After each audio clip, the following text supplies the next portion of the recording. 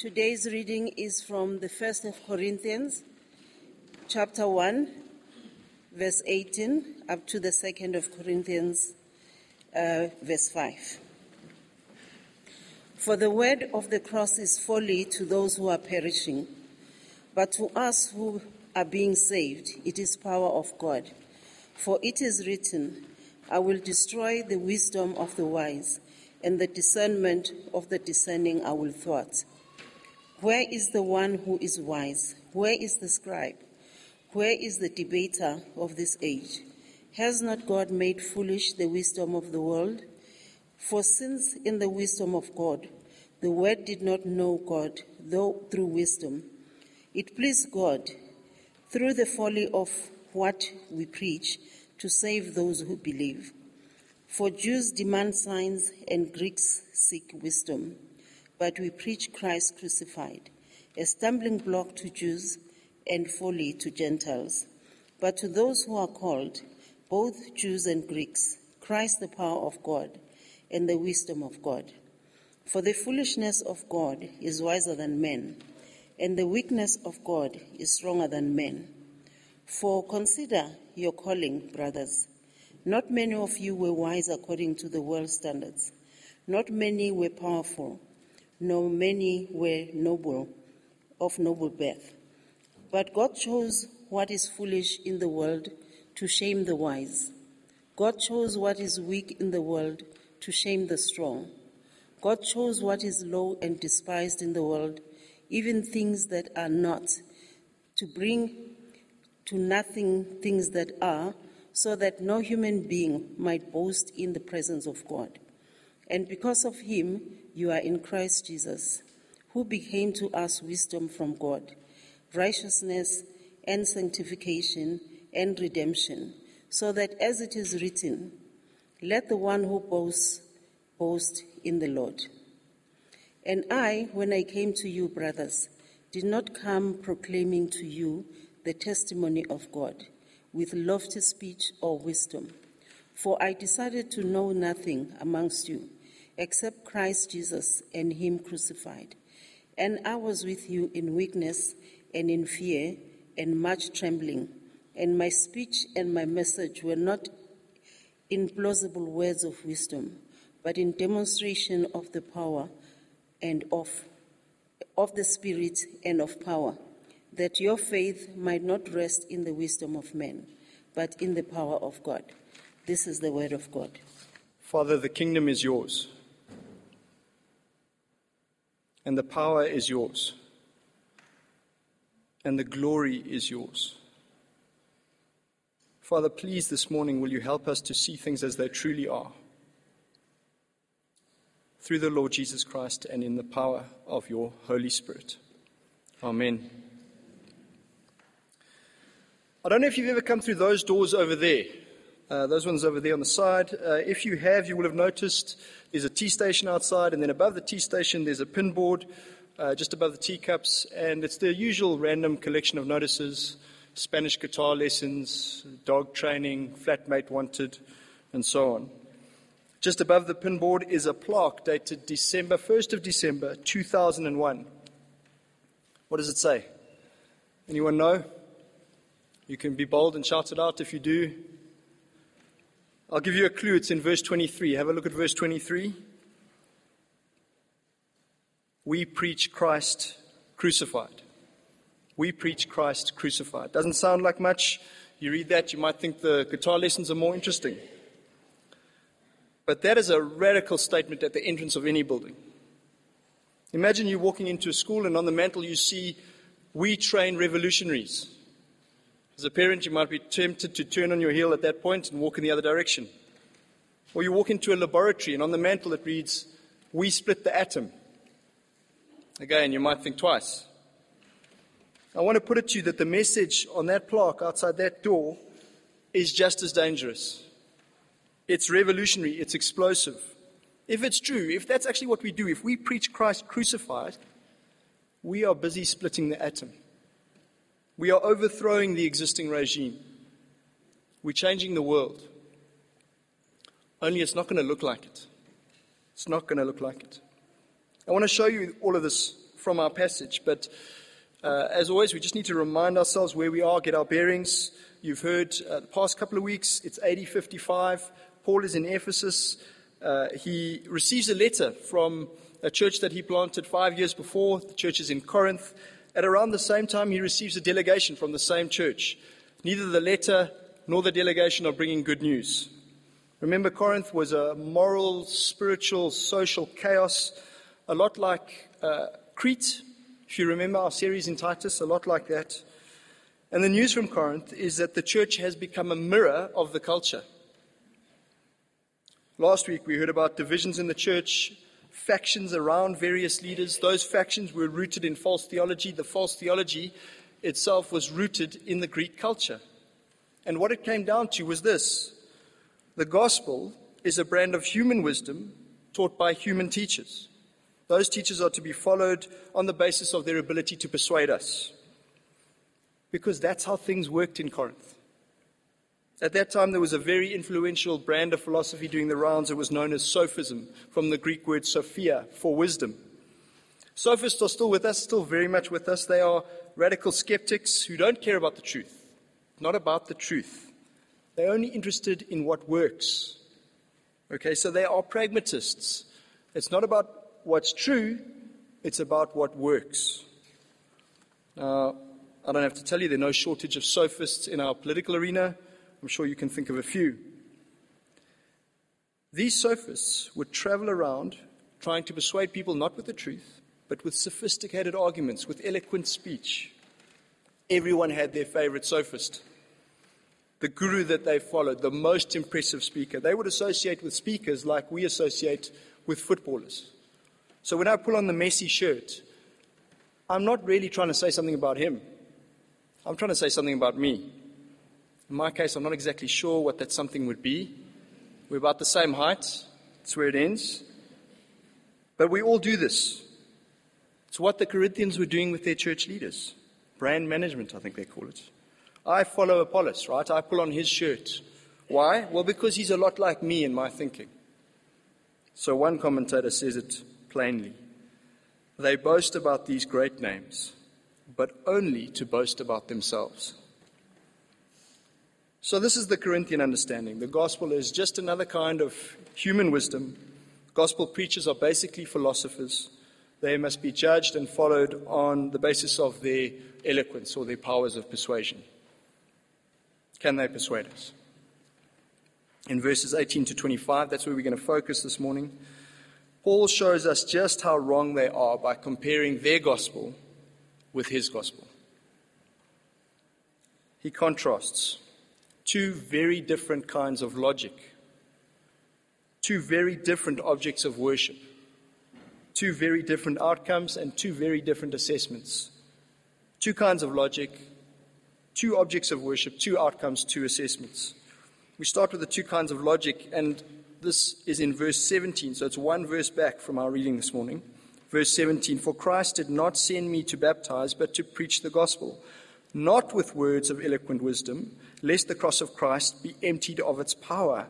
For the word of the cross is folly to those who are perishing, but to us who are being saved, it is the power of God. Paul is contrasting, I don't know if you heard it there, Paul is contrasting words of wisdom, verse 17, with the word of the cross, verse 18. Words of wisdom versus word of the cross. English word is a translation of Greek logos. It's where we get our word logic. And I think that's basically the meaning here. So Paul is contrasting the logic of worldly wisdom with the logic of the gospel, the logic of the cross. Worldly wisdom says man is the measure of all things, including God. The gospel says God created me and has to save me from my folly. Worldly wisdom exalts human ingenuity. The gospel condemns human pride. And we see this pattern playing out all the way through the Corinthian letter. Paul applying the logic of the cross to the logic of worldly wisdom that's playing out in the Corinthian church. So in Corinth, worldly wisdom says it's fine to sleep with your stepmother because we're all spiritual people and it doesn't really matter what you do with your body. Worldly wisdom says it's fine to take each other to court because if I'm right, I'm right. and winning is what matters. Worldly wisdom says it's fine to eat food sacrificed to idols because I know that idols are nothing. And I want to eat what I want to eat. But to those in Corinth, thinking that way, Paul responds with the logic of the cross. The cross says sex is for marriage because Jesus is Lord of the whole person, mind, spirit, and body. You are not your own. You were bought at a price. Therefore, glorify God in your body. It's what he writes to them. The gospel says you don't take each other to court because it is better to lose your money, to lose your reputation, than to defame the king. The gospel says, I will give up my rights for the sake of my brother. If food sacrificed to idols makes my brother stumble, I will never eat meat again. That's what he writes. And that's the pattern the whole way through the letter. Time and time again, the logic of the cross contradicts and trumps the logic of worldly wisdom. Worldly wisdom says, I have the power. The gospel says, I'm powerless, but God Almighty chooses to work his power through me. Worldly wisdom says we can and should judge God. The gospel says I don't have the right or the ability. The world advances through strength. The gospel saves through service. The world says I'm worthy. The gospel says I'm loved in spite of myself. The world says that the way forward is up. The gospel says the way forward is down. The world says make much of yourself. The gospel says make much of others. The world says take. The gospel says receive. The world says work. The gospel says rest. The world says do. The gospel says done. I think you get the picture. You see how different they are? It's night and day. The gospel puts the logic of worldly wisdom in reverse. It's a complete reversal. The logic of the gospel is summed up in this little paradox from verse 23. Christ crucified. Just meditate on that for a second. King crucified. The king dies the death of a slave. And then the slave rises to the throne of the king. It's upside down. It's back to front. It's a revolutionary message, and it exposes what's going on in the depths of our hearts. It exposes who or what it is that we are actually worshipping. And Paul shows the Corinthians that these two logics reveal two very different objects of worship. If you are trusting in the preaching of the cross, it shows that you are worshipping the God and Father of our Lord Jesus Christ. If you reject the cross in favor of worldly wisdom, and that can be very subtle, you are worshipping a God of your own making. When it comes to making a God for ourselves to worship, Paul identifies two basic options, two idols to pick from. We find them in verse 22. Instead of the folly of the cross, verse 22, Jews demand signs and Greeks look for wisdom. Paul argues that both Jews and Greeks preferred to worship a God of their own making rather than worship the crucified king. The Jews demanded a show of power in their favor from their God, and the Greeks wanted to think their way to God. Or rather, they wanted a God who complied with their way of thinking. And these are the two basic religious impulses in all of humanity. The God at my disposal or the God of my wisdom. The genie or the hero of my dreams. Those are the basic options when it comes to idolatry. But the bigger choice is, of course, between the God of the cross and the God of worldly wisdom. That's the choice that confronts us all. And that choice has one of two outcomes. Only two outcomes. Those who reject the logic of the cross and live by worldly wisdom will die. It's the plain language of chapter 2, verse 6. They are doomed. They are perishing even as I write, says Paul in chapter 1, verse 18. And in the same verse, those who reject worldly wisdom and live by the logic of the cross are being saved. Two separate destinies It's binary. It's a 0 or a 1. There's no middle ground. This is what the preaching of the cross does. It splits the atom of human existence into two opposing realities. No lukewarm. Finally, let's have a look at how this claim is assessed, how it's evaluated. And it's not going to be surprising to you, there are two opposite assessments, two very different assessments. By the standard of worldly wisdom, by the standard of those who are perishing, the logic of the cross is folly. The cross is stupid. It's pathetic. It's powerless. That's the verdict of worldly wisdom. But just listen to what God thinks of worldly wisdom. Look there in verse 19. For it is written, I will destroy the wisdom of the wise, and the discernment of the discerning I will thwart. Where is the wise one? Where is the scribe? Where is the debater of this age? Has not God made foolish the wisdom of the world? So in the assessment of God himself, not only is the logic of the cross vindicated, but worldly wisdom is shown to be stupid, pathetic, and ultimately powerless. Where is the wise man? Where is the strong man? By the preaching of the cross, the wise men of this world are shown to be fools, and the strong men are shown to be powerless. And what worldly wisdom claimed for itself actually belongs to the cross. It is the preaching of the cross that is the wisdom, the power, and the pleasure of God. The preaching of the cross is the wisdom, the power, and the pleasure of God. It's straight from our passage. Verse 21, verse 24. The preaching of the cross is the wisdom of God in concealing himself from human pride. It is the pleasure of God in revealing himself to those who trust in the crucified King. It is the power of God for salvation. That's Paul's message to the Corinthians. And that's God's message to us here this morning.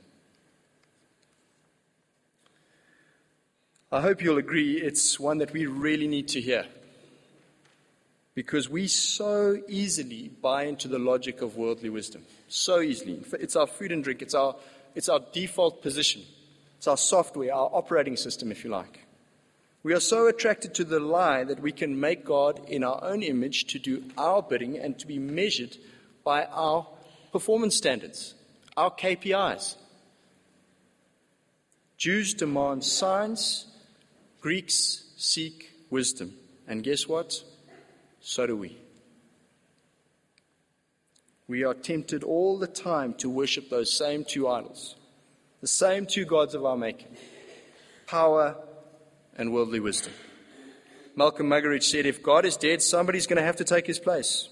It'll be megalomania or erotomania, the drive for power or the drive for pleasure, the clenched fist or the phallus, Hitler or Hugh Hefner. What he's saying is that if you reject the one true God, you end up replacing him with the God of your own making. And for Paul, that's either going to be a God of power at your service or a God of wisdom from your mind. This is the logic of worldly wisdom, and it plays out in our culture, plays out in our churches, plays out in our own hearts. So we'll take a slightly closer look. Start with power. What does power worship look like in the culture? Well, we see straight away when we ask, who are our cultural heroes and villains? Who are they? Patrice Motsepe, Mark Shuttleworth, Donald Trump, Elon Musk, Steve Jobs, Claudie Motsoeneng. Couldn't resist. What does salvation look like in a power culture? It's a healthy self-esteem, assertiveness training. Just listen to the titles of these self-help books. All of them bestsellers. The Power of Now, The Power of Positive Thinking, 48 Laws of Power, The Power of Self-Discipline, And my personal favorite, because it doesn't beat around the bush, simply The Power. It's actually the sequel to The Secret, if you're interested. Our culture worships power. There's a whole industry around how you can get it for yourself. What about in the church?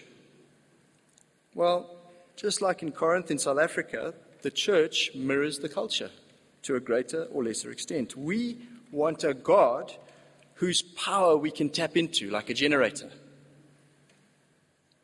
And so we surround ourselves with leaders who claim they have the ability to tap us in.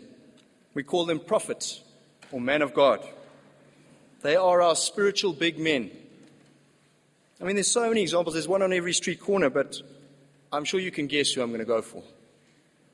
Shepherd Bushiri.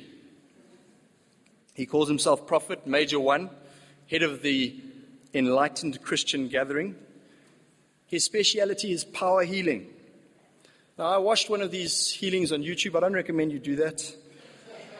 It would have been funny.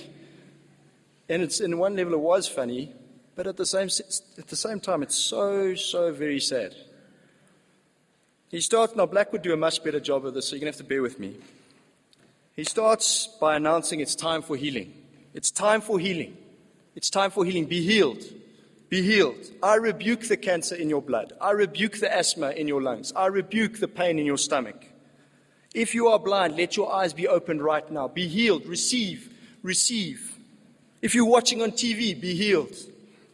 Healing is happening right now. Goes on for a long time. And then he goes over to an old lady sitting in a wheelchair, and she starts telling him her story. And he very quickly gets impatient because time is money. He says, okay, raise up your hands. Begin to receive. Walk. And then this old gogo, she literally launches out of the wheelchair and she goes sprinting across the stage. And the guy with the microphone is chasing after her to try and keep up. Eventually, when he hunts her down, he does a quick private interview and then he reports back to Major One. And he says, Daddy, she's been in this problem for 3 years. And this is the most telling part of the whole clip. At this point, she bursts into praise and worship. Thank you, man of God. Thank you, Major One. My prophet, thank you. No mention of Jesus. No mention of the Father. No mention of the Spirit. Thank you, man of God, Major One, my prophet, thank you. Now, whatever this guy's doing, in the eyes of worldly wisdom, he is a massive success. Close to 4 million likes on his Facebook posts. His net worth is roughly $150 million US. The beginning of the year, he treated himself to a private jet, his third private jet. The latest news is that he wants to run for president of Malawi.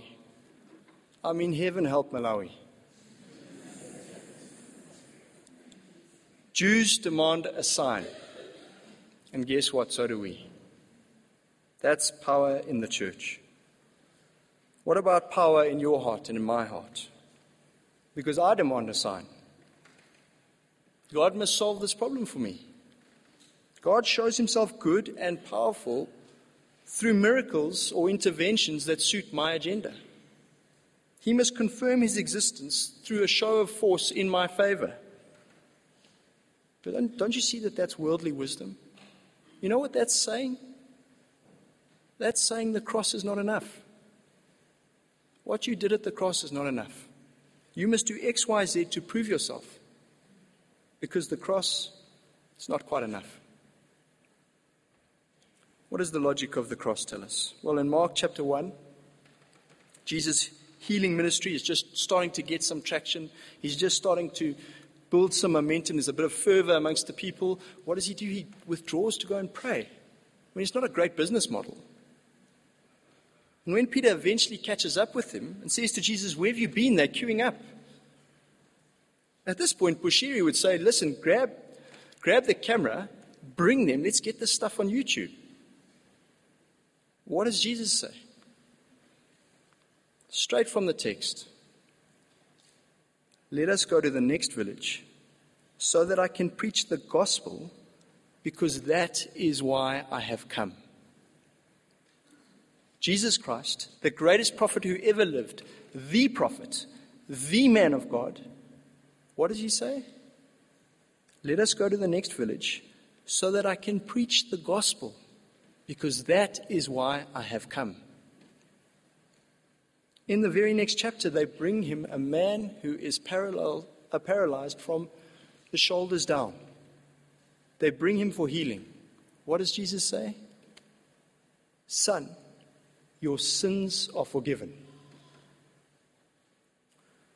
And what are these stories teaching us? Well, they're teaching us what Paul says plainly in Romans 1:16. He says, the gospel is the power of God for salvation. You are not saved by a healing miracle or a money miracle or a relationship miracle. Those are temporary solutions to a permanent problem. In the end, sin and death are going to snatch all of those things away. Your money, your relationships, your health, it's all going to go. It comes to us all. Now, here's the funny thing. If you want health and wealth and prosperity, it's not that you're aiming too high. It's that you're aiming too low. It's not that God wants to give you less, that he's kind of tight-fisted. No, he's trying to give you so much more, infinitely more. He's trying to give you himself. And those things get in the way. If you want to be rich and healthy and happy just for this life, you're like a man who's been wandering around in the desert and comes in and insists on his shot glass of water, and only this one, when Jesus is offering to take you to the fountain of life. That's power. Let's talk about the other idol, wisdom. What does worldly wisdom worship look like in our culture? I don't know if you've noticed it, but just consider how many TV shows and movies and books are devoted to glorifying human intellect by glorifying some genius or another, some savant. I mean, this is just off the top of my head. I'm sure if you spent 2 minutes on it, you could double this list. The Pretender, Dexter, Suits, House, Sherlock, Elementary, Rain Man, Good Will Hunting, Beautiful Mind, A Theory of Everything, and it goes on and on and on. What are these movies and shows and books? What are they? They are sacrifices to the God of human ingenuity. Salvation comes through innovation and progress driven along by human genius. That's the cultural air we breathe. What about in the church? What does all this look like in the church? Well, this is what Bishop T.D. Jakes says in one of his books. God blesses his people, all of us. Faith is the substance of whatever it is that we hope for. Did you know that? The important thing is that we teach that faith is connected to good works and responsibility. Otherwise, when we teach that faith is all that's necessary, we teach a belief in magic. Isn't it time for you to direct your hope toward building your dreams instead of waiting on your dreams to build themselves? As we look at various areas of your life, if you're willing to reposition yourself, then truly the sky's the limit. Did you hear that? Faith is the substance of whatever it is you're hoping for. Faith is about your dreams, your ambitions. You read the chapter headings, you very quickly get a concrete sense of what he thinks you should be hoping for. Listen to some of the chapter headings. Lions, tigers, and bears, defeating the financial foes that limit you. Facing the giant, capitalizing on credit. Now here's the logic. You've got to know what you want, then you've got to hope for it, then you've got to add hard work, and that formula equals success. Know what you want, hope for it, add hard work, success. That's the gospel according to T.D. Jakes. Now, I don't know what you call that. Whatever it is not the grace of God in our Lord Jesus Christ. It's not the logic of the cross. To be honest, it sounds a lot like the logic of worldly wisdom to me. I feel like I can go and get that sort of advice, that formula for success, just about anywhere in the world. I don't need to go to the bishop to get it. And it sells. It sells. The good bishop has sold well over 1 million books. More than 20,000 people attend his church every single week. Why? Because we love to hear people tell us what our itching ears want to hear. That's worldly wisdom in the church.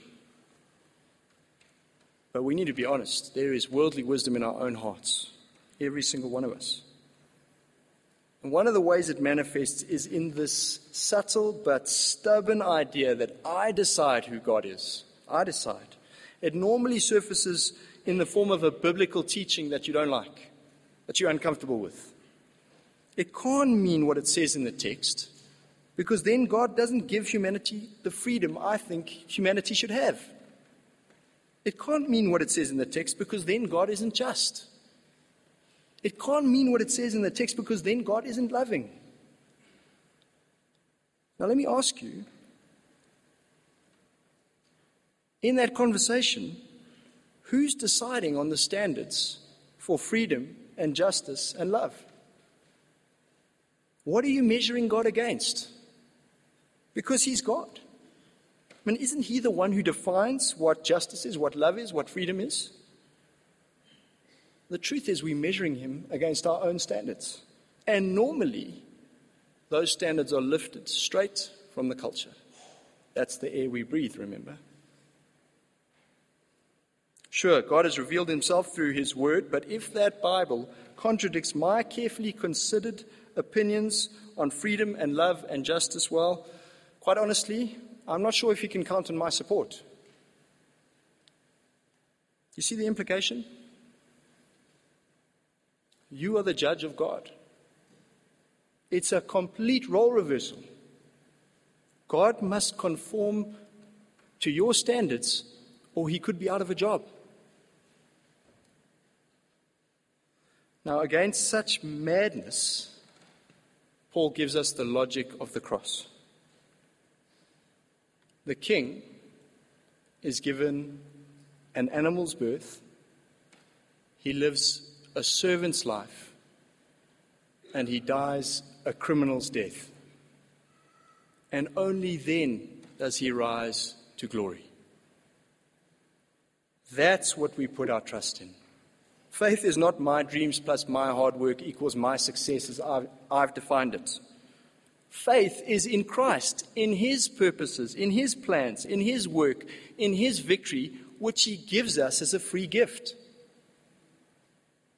The Christian journey is not my best life now, with the least possible respect I can muster for Joel Osteen. It's a lot more like this.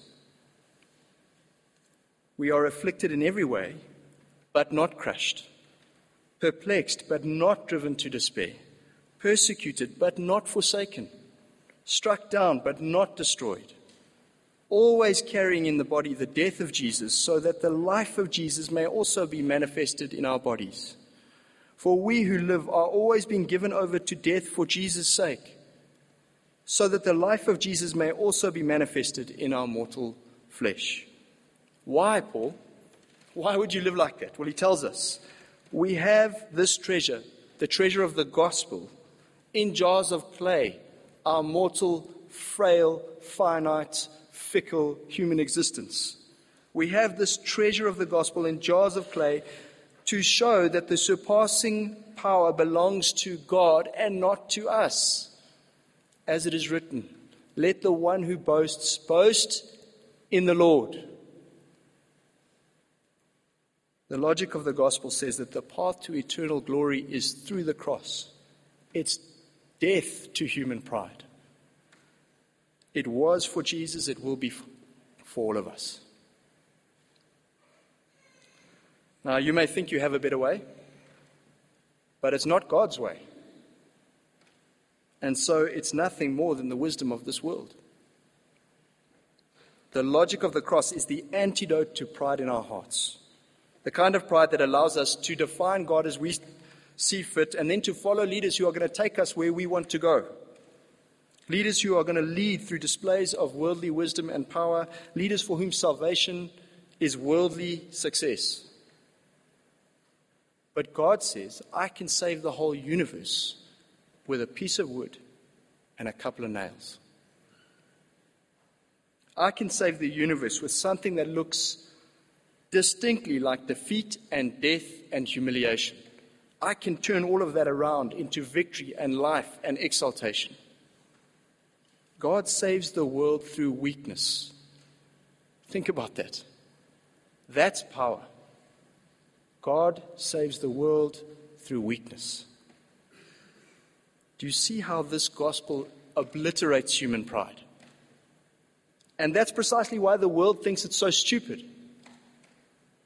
And it's why we have to keep preaching it, because we have to preach Christ crucified, because you can pack a stadium with 30,000 people. You cannot save a single soul with self-help preaching. Not one. Not one. You can sell 1 million books, but you can't rescue a single reader from sin and death. Not one. Only the gospel can do that. Only the paradox of Christ crucified. That's what we have to preach. That's what you must hold us to account for. That's where the power is. And the wisdom is. But it's not the human kind. So if you are looking for evidence of success, don't look for the usual kind. Don't look for spectacular. Don't listen for sophistication. Look for service. Listen for the cross. Now, this is very important for us to hear at CCM, because if we're honest, this is a fairly impressive church. And we are tempted to worldly wisdom all the time. Strategies, buildings, chapters, those are very necessary and important things. I'm invested in those things. Martin's invested in those things. The council is invested in those things, but they mean nothing, and we recognize they mean nothing. And passages like this keep reminding us that they mean nothing unless we preach the cross of Christ. They are worse than nothing if we boast in them, if we think that's where the power is. Don't look for spectacular. Don't listen for sophistication. You know, this auditorium has high ceilings. It's a pretty imposing stage. We seat over 1,000 in here, some of the best lighting and sound that money can buy. But by the logic of the cross, the most important feature in this building is on a little plaque above a tea station outside those doors. Let's pray.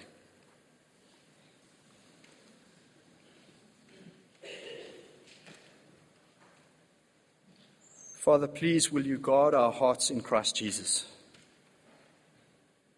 Keep us from putting our trust in the idols of worldly wisdom and power.